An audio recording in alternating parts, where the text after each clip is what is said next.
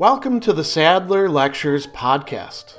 Responding to popular demand, I'm converting my philosophy videos into sound files you can listen to anywhere you can take an MP3. If you like what you hear and want to support my work, go to patreon.com/Sadler. I hope you enjoy this lecture.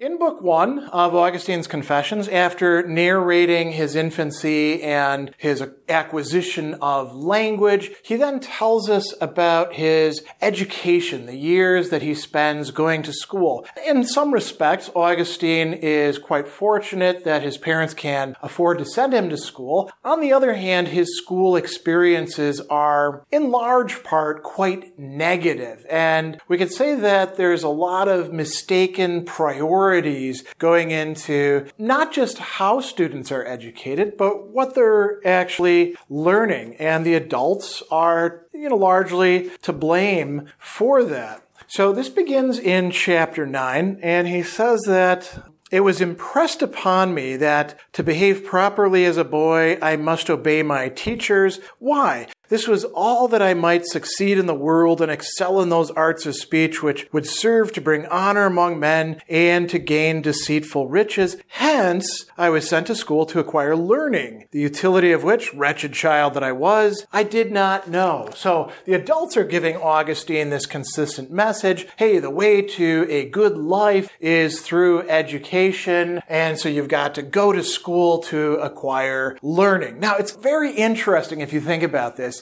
Kids really never know why the hell they're supposed to be there, what this learning is, until they've actually acquired it. And maybe some of them never do, or maybe the teachers are bad, and maybe they acquire miseducation that then has to be corrected later on, or never does get corrected. So it's impressed upon him a couple basic principles, you might say. You need to obey your teachers. And you could ask, well, why do I need to obey my teachers? Well, the answer is because they're your teachers and they're authorities and they're the ones who know better than you, right? And then what is he supposed to be seeking? Success, honor, riches. This is a very instrumentalized understanding of education, and one that we see many people articulating today, right? They're captivated by this notion that education is going to make you healthy and wealthy and wise, right? The art of speech that he's supposed to be studying, Augustine will in fact go on to become a rhetorician and to teach rhetoric. It's supposed to give him access to these things. So in a way, instead of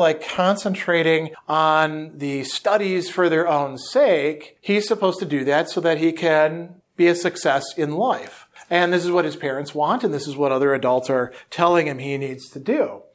Now, one of the key aspects of pedagogy at the time is corporal punishment, beating students. He says that if I was slow at learning, I was beaten. And he talks about this in a number of places in the coming chapters.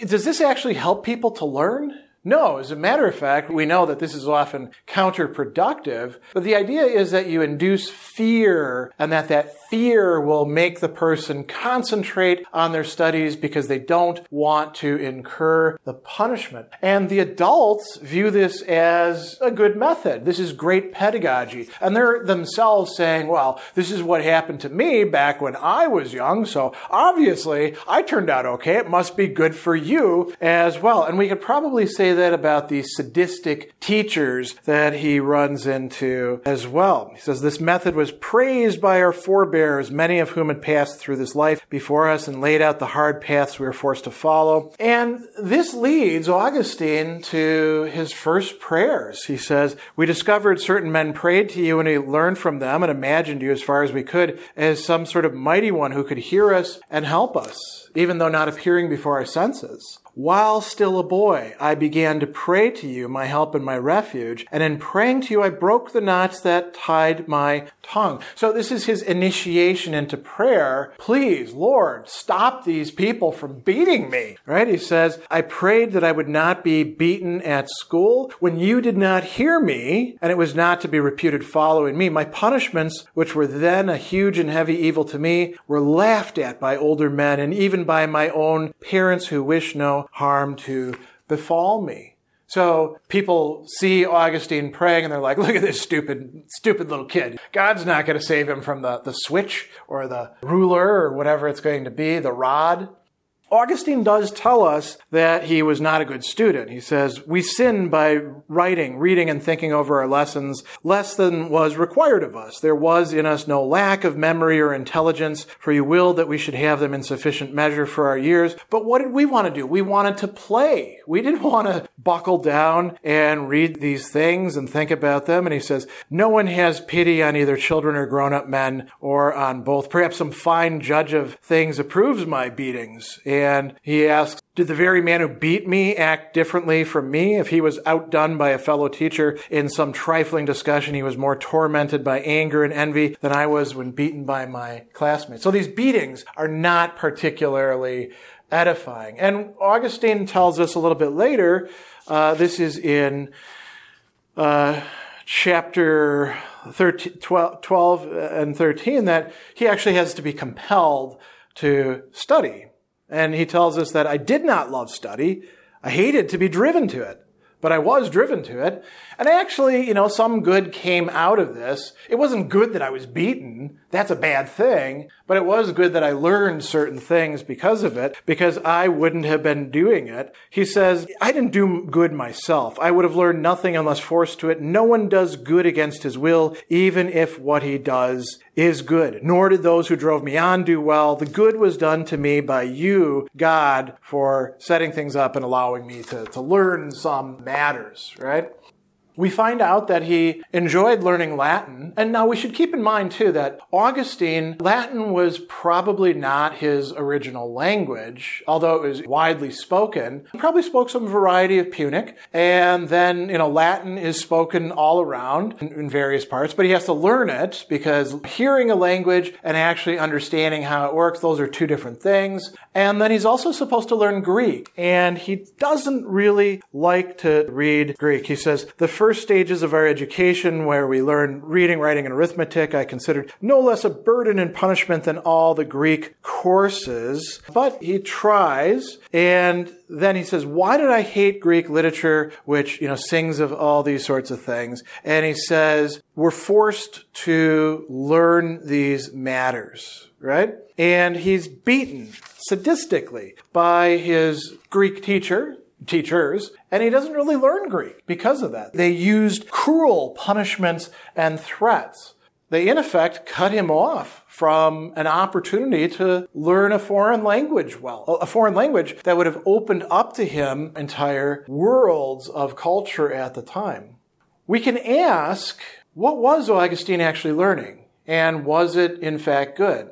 Now, Augustine says that the capacities, learning to read and write, for example, learning arithmetic, learning that was good. The way in which he learned it, getting beaten if he didn't make progress, not so good, right? But learning to be able to read language, to write, to compose, to articulate thoughts, that is actually quite helpful.